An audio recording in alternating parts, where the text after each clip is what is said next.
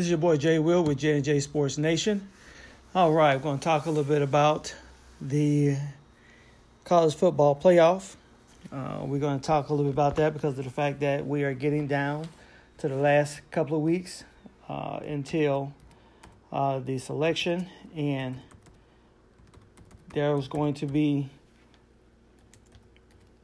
as always, each and every year, there are going to be some teams that are going to be happy and some that are not going to be happy. So at the end of the day, the question is who's going to be happy and who's not going to be happy. And usually it's going to wind up being the teams that figured they did just enough to get in.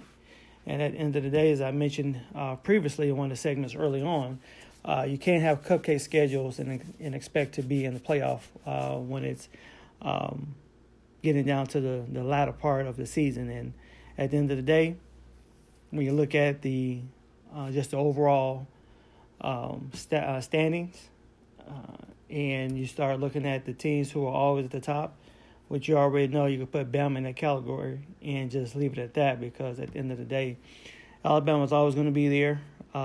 Let's face it, when college football is about making paper, about making money, so guess what? And at the end of the day, Alabama sells tickets, and when they sell tickets, guess what? They are in a situation where they're the prince in this situation, or the king, so to speak. Because when you look up, if it ain't about Bama, then there's nothing else to be said. So at the end of the day, you got to really take a look at where everything at. And so as we start taking a look right now at the standings, you have, of course, number one is Alabama. Okay? And you start looking at that, then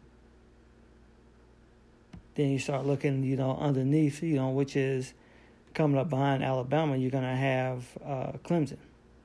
Alabama, Clemson, and Notre Dame, 10-0, no losses. Michigan coming up at number 4, 9-1. Georgia, number 5, 9-1. Oklahoma, 9-1. West Virginia, 8-1. Washington State, 9-1. Ohio State, 9-1. So at the end of the day, and that is, let me go down, complete number 10. Number 10 is LSU with 8-2. UCF 9-0. And see, here's the deal: when UCF is 9-0, I made that statement earlier in the previous segment too. Just because UCF is 9-0, guess what happens? If they're not playing top tier caliber type teams, guess what? They can go undefeated. I believe, if I'm not mistaken, I think they did it last year. And, you're not sniffing the playoff. Why? Because it's going to be reserved. And one of the things I talked about, I think some people said it in the past, but if you're not in the Power 5 conferences, let's just face it, you're going to have a pretty tough time getting in the college playoff. And it's sad because at the end of the day, if you're going strictly off records, then UCF should be slated at the number 4 spot because they're undefeated. But look at their play, look at their strength of schedule, and that just goes to show you it's not all about wins and losses. It's about the quality of your wins and quality of your losses. So at the end of the day, you just have to be ready to to accept the choices that are being made for you. And the only thing about it is, if your coaches say, sometimes, hey, only thing we can do is just win. We can't control, our rankings, which technically you can, because if you're playing, top caliber teams and you're winning, then guess what? You really control your fate. However, when it really comes to the Power 5 conference, those guys will always get the first look, period. Let's look at Utah State. They're 9-1. How come they're not in the top 10? Let me see. Let's see what else here. Cincinnati's 9-1. How come they're not up there? So once again, it comes back to the quality of teams.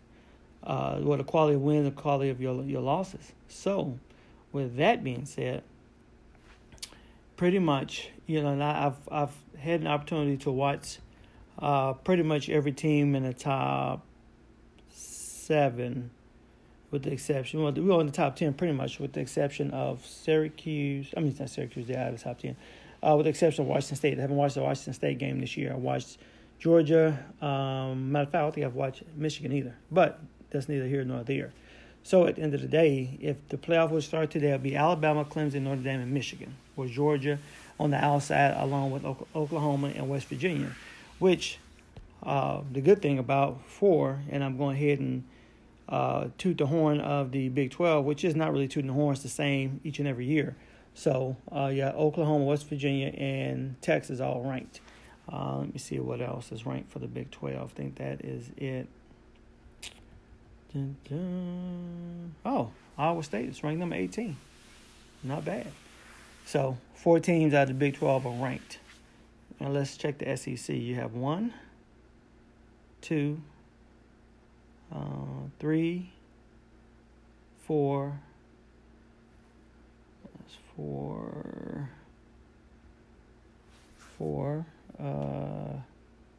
5, 6. Well, which that's pretty standard. So, at the end of the day, guys, like I said, playoff is upon us. There is how many weeks left? I think that's 2.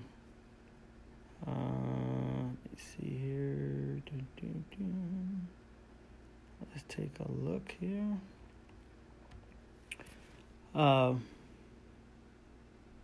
Actually, it's the last week. Wow. It's 12 weeks. So, this is the last week coming up. And, let me see, this is last week. I think this is week 11, if I'm not mistaken. Okay, yeah, 2 weeks, excuse me. This is week 11. So, take a look at the schedules for week. Let's see here. Come on, system. But old technology works when it wants to. All right, so let's take a look here.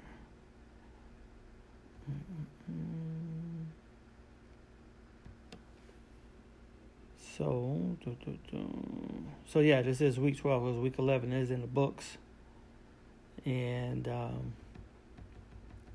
usually give you my picks, but I'm gonna do a little something different here. Just kind of looking at some of the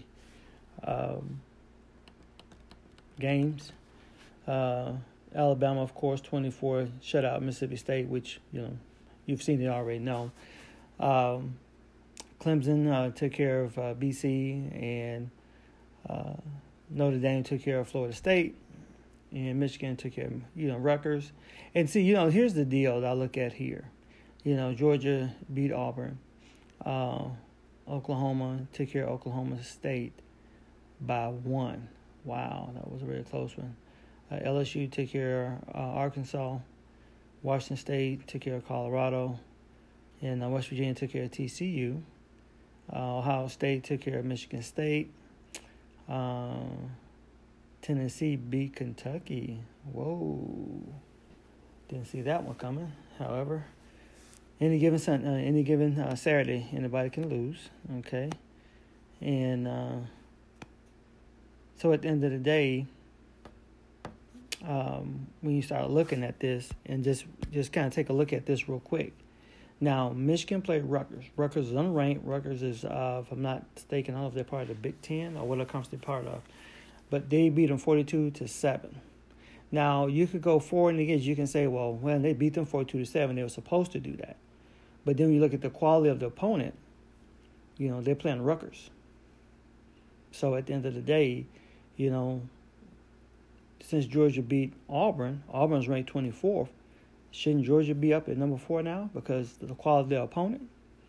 So that's why you talk about how broken the system is. The system will always be broken because until one of the stipulations would be the level and quality of wins versus quality of opponents, you're still going to have games like this. And I said previously also, some of these games are booked years in advance.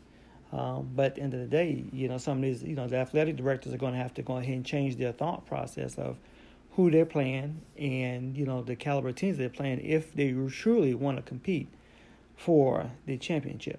So, with that being said, I'm going to go ahead and wrap this session up and jump right into another session. So, once again, guys, thank you for listening to J&J Sports Nation. I'm your host, Jay Will. See you in a minute. Yeah.